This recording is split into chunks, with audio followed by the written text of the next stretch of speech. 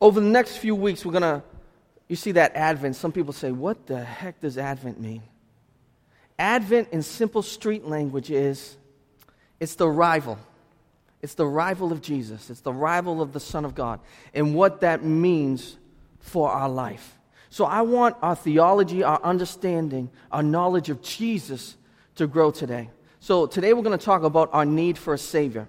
Next week we'll talk about expectation, the prophecies of why people were even waiting for a Messiah. The third week we'll talk about the salvation of a mother, because we got a lot of Catholics in here. We got a lot of us who were baptized coming out of the womb because we got some Italian and Irish in us, so we had to get dunked in the Catholic Church. So we're going to talk about how Jesus was Mary's Savior. Then on Christmas Eve, I'll talk about the birth of Jesus. Then the following Sunday, we'll talk about the second Advent, why we're looking forward to the return of Jesus. So it's going to be an awesome month of growing in our understanding, our affection for Jesus. I got to watch an interview with a man. He was nearing the end of his life. He was in his late 80s. A man who had given so much to the evangelical world, so much to understanding the gospel. His whole life he stayed celibate and studied the scriptures and preached the scriptures. And they asked him at the end of his life, because he had given his life as a sacrifice to the church, that it could grow in its affection for Jesus. They asked him, what makes you feel alive? What makes you feel alive? There's something about asking an older person a question that you feel like you're going to get a richer and deeper answer, right? You ask a 14-year-old what makes you feel alive, that ain't going to be that deep. You know, I got baby fever. You know what I mean? Like, that isn't that deep. But when you ask someone who lived life, someone who's been through trials, someone who's been up and down, someone who's seen their loved ones moved on, and you ask them, what makes you feel alive? You want to hear that answer, especially if it's rooted in Christ and they have a relationship with Jesus. The first thing he says is, I feel the most alive when I'm worshiping with the children of God in God's house. I feel the most alive in public worship when I'm with God's children, God's family, and we're lifting our voices, we're hearing the word of God, and we're lifting our voices to exalt our Heavenly Father. I thought that was so powerful, because if I'm honest with you guys, that's when I feel most alive. When I'm here with you guys, and we're living in the reality that there is a God who loved us, who sent His Son, and I'm lifting up my voice with you guys, and those voices are reaching heaven. It says we're worshiping with the angels in heavenly places as they exalt God. I feel alive. And I thought that was such a powerful answer, because so many times in this life we can feel we're walking around, we're breathing, but we don't feel alive. But when that relationship between God and man is realized, that's when life is felt in our bones. The second thing he said was, I feel alive when I'm with my friends. When I'm just with my friends just talking.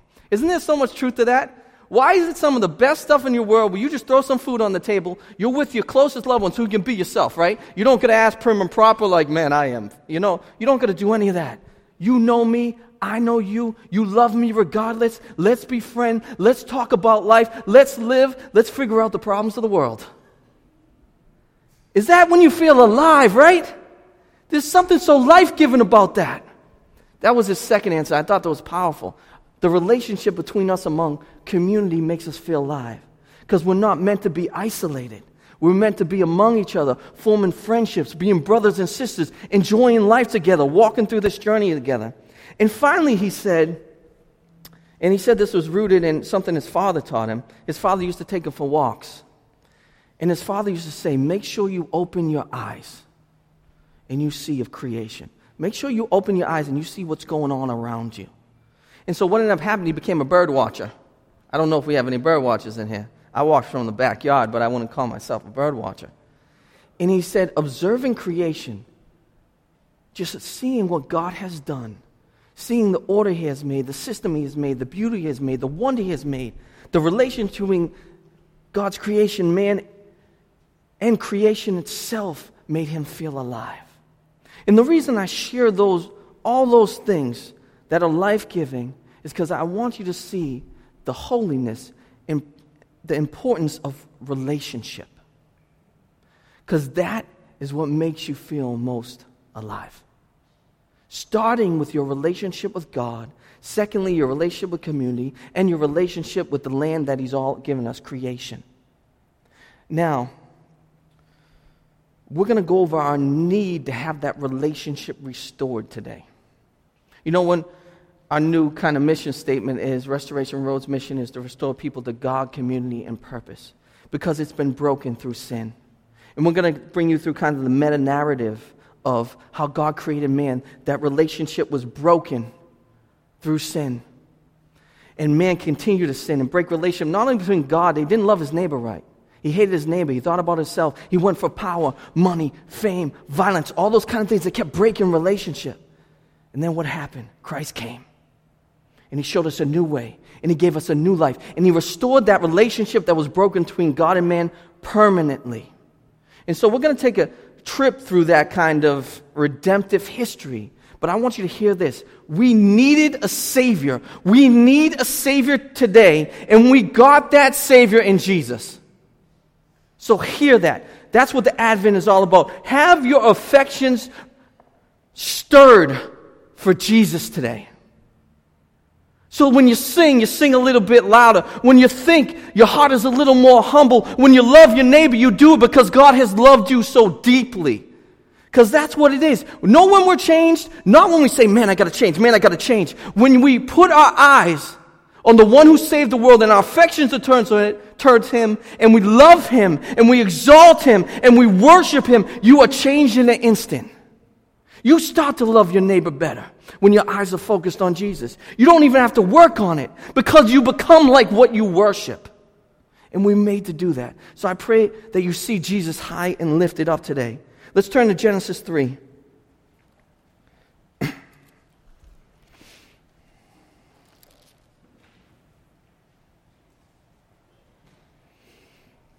It says, now the serpent was more crafty than any other beast of the field that the Lord God had made. He said to the woman, did God actually say, you shall not eat of any tree in the garden? And the woman said to the serpent, we may eat of the fruit of the trees in the garden, but God said, you shall not eat of the fruit of the tree that is in the midst of the garden. Neither shall you touch it, lest you die. But the serpent said to the woman, you will not surely die. For God knows that when you eat of it, your eyes will be opened, and you will be like God, knowing good and evil. So when the woman saw that the tree was good for food, and that it was a delight to the eyes, and that the tree was to be desired to make one wise, she took of its fruit and ate.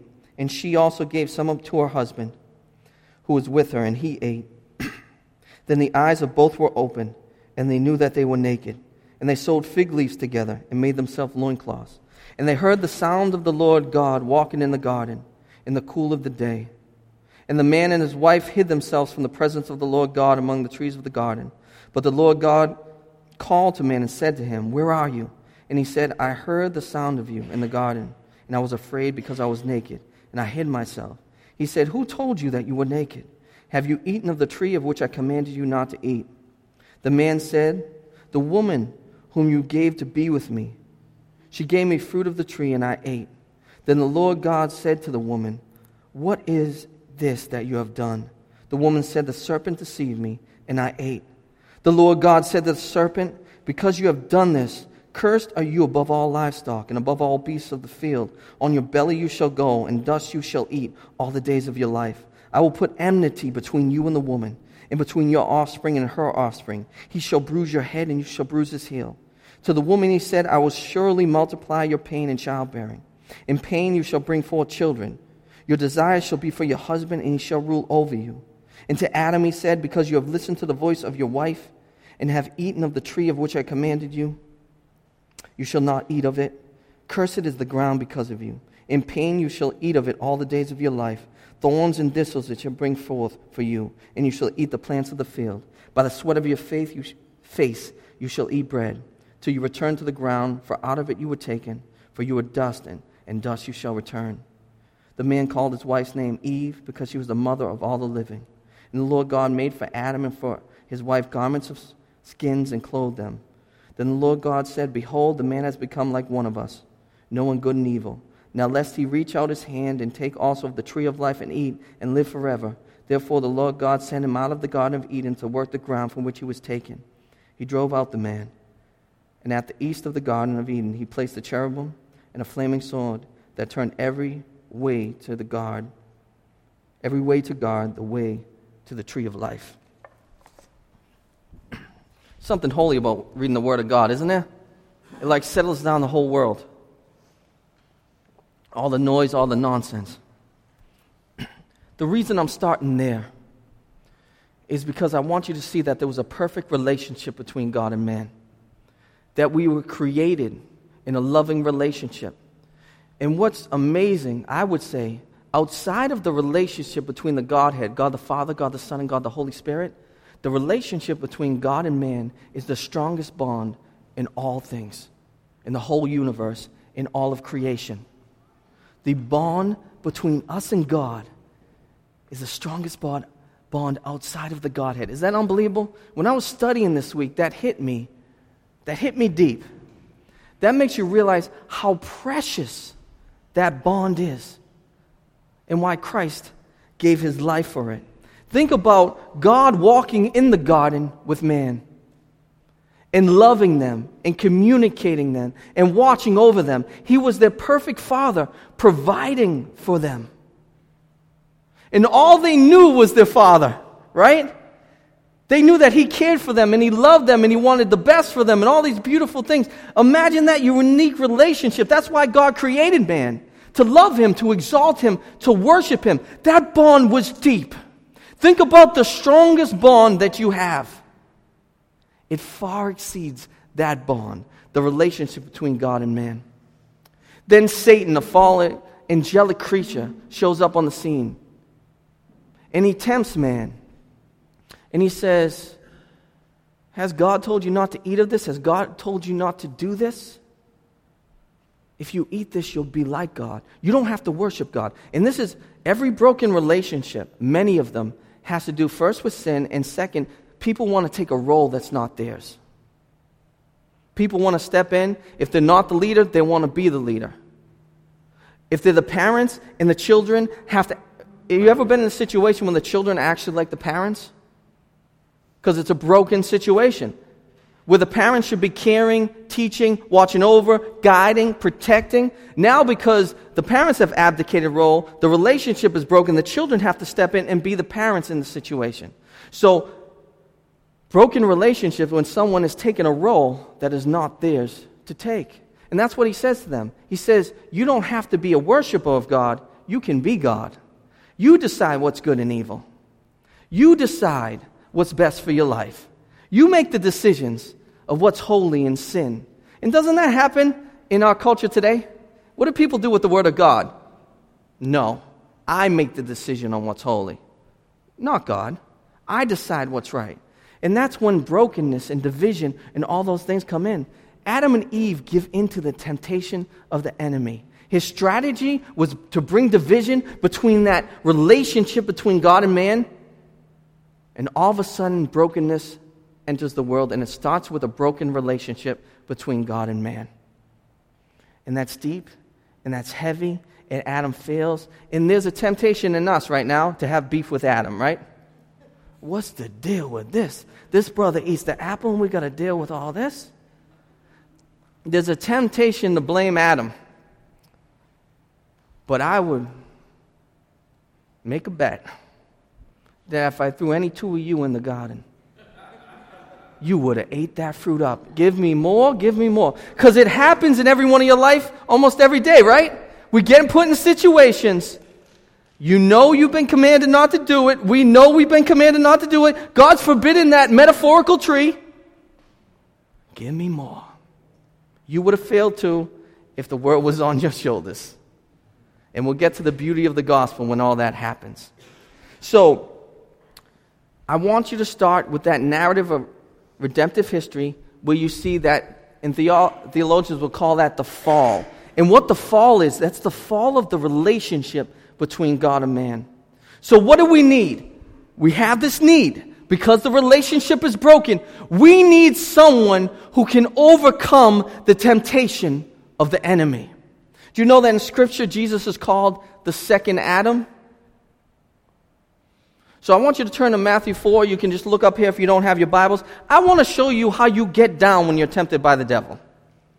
I want to show you how to respond in temptation. I want you to see in operation how Jesus succeeded where Adam failed. If you could turn to Matthew 4.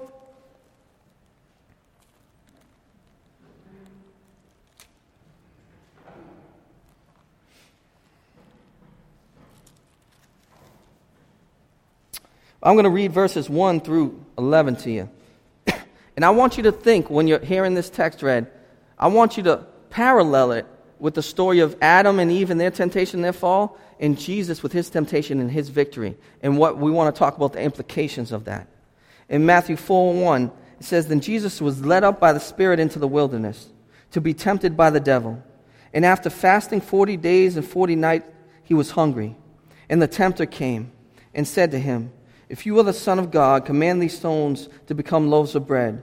But he answered, It is written, Man shall not live by bread alone, but by every word that comes from the mouth of God. Then the devil took him to the holy city and set him on the pinnacle of the temple and said to him, If you are the Son of God, throw yourself down, for it is written, He will command His angels concerning you. And on the hands they will bear you up, lest you strike your foot against a stone. And Jesus said to him again, It is written, You shall not put the Lord your God to the test. Again the devil took him to a very high mountain and showed him all the kingdoms of the world and their glory. And he said to him, All these things I will give you if you will fall down and worship me. Then Jesus said to him, Begone, Satan, for it is written, You shall worship the Lord your God, and him only you shall serve. Then the devil left him, and behold, the angels came and were ministering to him. Jesus did what Adam should have done. And on a side note, for those who experience spiritual warfare, do you see how Jesus gets down here? He uses the Word of God. He uses the Word of God. You don't learn spiritual warfare from the 10th rank guy. You learn it from the champ. How did he do spiritual warfare? He used the Word of God, and that would be powerful in your life. That's what Adam should have did in the garden. God told me not, it is written, it was said, God told me not to eat from this tree. Boom, done. But we needed someone to overcome the temptation of the enemy, because I think I hear it, amen, we've all fallen to the temptation of the enemy. I think we go 100% in here. And if not, I need to talk to you out of service, and we need to talk about taking, internal revenue of yourself. We've all fallen short. And then you look even from Adam, and you go through the whole Old Testament, everyone's fallen.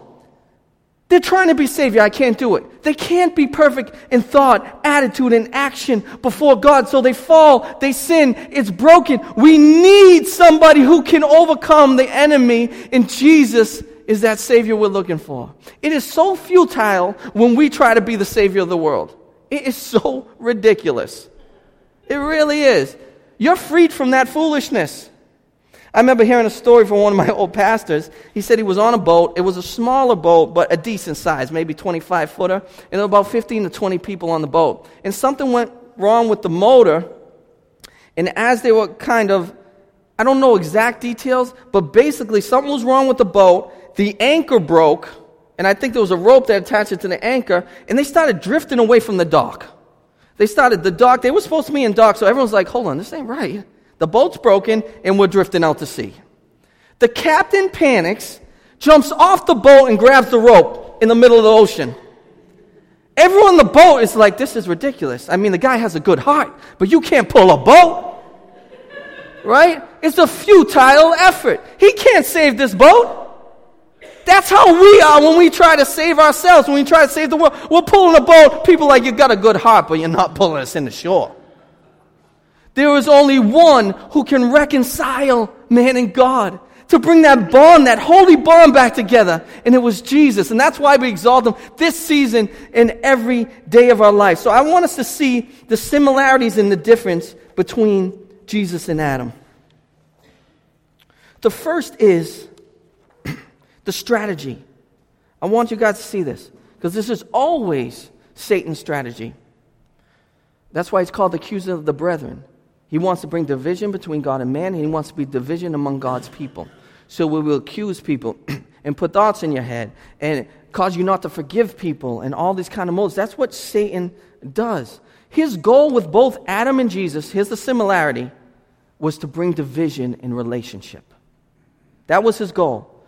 If he succeeded and caused Jesus, the Son of God, who was fully God and fully man, caused him to sin, there would be no salvation for us. Do you understand what was on the line there? And he knew that. And so he tried to twist and deceive and get him to fall so he could divide. That's a similarity, the strategy of the enemy. Secondly, he offers something that's so enticing. Isn't that enticing? You don't have to be a worshiper. You can be worshiped. You can be adored. You can be like God. That's what he asked to Adam. Then he says to Jesus, he says, I'll give you all the kingdoms of this world. I'll give them all to you. Because Satan is called the principality of this world, not of all things, of the sinful systems and the empires made that dominion, violence, and greed. He's called the prince of the power of the air of those things. He says, if you bow down, what's he looking for? He's looking for Jesus' worship. He says, if you worship me, I'll give you all of this. How tempting is that? What was he saying to Jesus? You don't have to endure the cross to be the king of all of this. You don't have to endure the cross and lay down your life for the sins of the world to get all of this. See the enemy's tactics in there? That's the similarities. He's offering something that's very enticing. And third similarity is both of Adam's decisions and Jesus' decisions had major consequences on all of humanity. Let's talk about the differences, and thank God for the differences. Adam's decision led to separation of God and man. In Adam's situation, the devil succeeded. In Jesus' decision, it led to reconciliation of God and man, and the devil was defeated. I like to say crushed. Secondly, difference. Adam gave into the temptation and wanted to take on the role as creator. That was not his to have, and this resulted in destruction. Jesus, although he was the creator, would not accept the kingdoms given to him by Satan, but said, I will endure the cross, I will live a perfect life in thought, attitude, and action. I will die, I will rise again, and I will save all humanity. He brought life. And in 1 Corinthians 15:22, I want you to see this in the scriptures. It's not up there, I'll just read it. It's for as in Adam all die, so also in Christ shall all be made alive. That's why he's called the second Adam, because he did it right. Adam, death, destruction, division between God and man. Jesus, life, forgiveness, the gospel, and reconciliation between God. That's why we worship. That's why we adore him, because he's the Savior who could overcome. You know, something horrible happened in my house. I got passed over as the fix-it guy. You know, you figure your children will come to you, Daddy, fix this, fix that. Now Papa's gets consulted when everything gets broken. Dishwasher, there's problems, we got to consult Papa, my father-in-law. Refrigerator, we got to talk to Papa. A doll goes down, Papa can fix it. I'm like, that's my glory. That's my glory. But what happened was, I'm not very mechanically inclined. I got some gifts, others I just do not have. I just do not. Like, it doesn't, I don't care. I just don't care enough. So I got a few dolls bringing to me to test me as the fix-it guy. Heads fall off the dolls. You know the routine. I'd put the head back in over the neck. You understand me? And give the doll back like this. All the dolls looked like this, and they started realizing this is not the fix-it guy.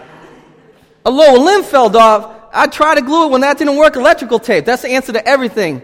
Electrical tape. The dolls would be walking around like the thing would be falling off. I got passed over as the fix-it guy. Now let me give you another analogy that is true life. When Papa fixes something, it's like he's making a hydrogen bomb. You walk in, the kitchen table is cleared off. I'm not lying. There is a magnifying glass with like a stand on the table. He has a soldering kit out. The doll looks better than when you bought it at the store when you get it back from Papa. I swear to goodness, these are not tales. And the reason I tell you the story is because we try to fix our relationship between God and man. And it's never healthy and it's still broken. But when Jesus comes in, it's better than what it was. That's the amazing part of the gospel. That our relationship with God because of Jesus is actually better than in the garden. Because now Jesus is exalted above all names as the healer, as the Savior of all the world, as our King and ruling King. He is exalted in place in this relationship that was meant before the foundation of the world, and He's made the relationship better than even it was. Can I get an amen on that? Is that unbelievable? He took something that was broken. You know our model, you broke, you fix it. You mess up your life, you better fix it. You made your bed, you better lie in it. God's model is you broke it, I'll fix it. Is that unbelievable? What kind of God is this? What kind of love is this? That we break the relationship and He fixes it. That we sin and He takes it. That we run away and He pursues. This is the God you serve. This is the Savior that we needed. There had to be a sacrifice made. We never want to forget that. We sinned. We broke relationship. We've done it through generations. Our forefathers have done it. And built up punishment. Who took that punishment? Because you can't, everyone knows in healthy relationships, you don't just say, okay, no big deal, let's do this. We know justice is this payment for crimes, this payment for sins. And this Savior that we needed took all the payment and punishment and our sin against God and our sin against each other, and He made it right. He paid for it on the cross so that we could be imputed the righteousness of God and be a holy and pure relationship. That bond, that eternal bond, is permanently put back together. It's fixed. Imagine our Jesus, 33 years, perfectly loves his neighbor, perfectly honors God the Father. And you want to talk about temptation? None of us have endured what Jesus endured. And He still loved. And He still forgave. And He still prayed for His enemy. That is powerful. That is beautiful. That's why we rejoice. In Hebrew story, they don't tell story like in Western civilization. See, we tell stories like this. Beginning, middle, end. When the people of God, the way they told the story, the way the Bible's even written is the same. In the beginning, man broke relationship with God. Man continued to sin. In the middle, Jesus comes back, lays down His life, perfect death, perfect resurrection to restore the relationship between God and man. Then what does He do? He brings it back to the beginning. And man is in perfect relationship with God again. And that's what I want you guys to hear today. The story that God is telling with all of us. That we needed a Savior to restore the relationship between God and man. And Jesus is that Savior. And now we get to eternally, for all those who believe in His holy name, eternally be in relationship with God. Amen.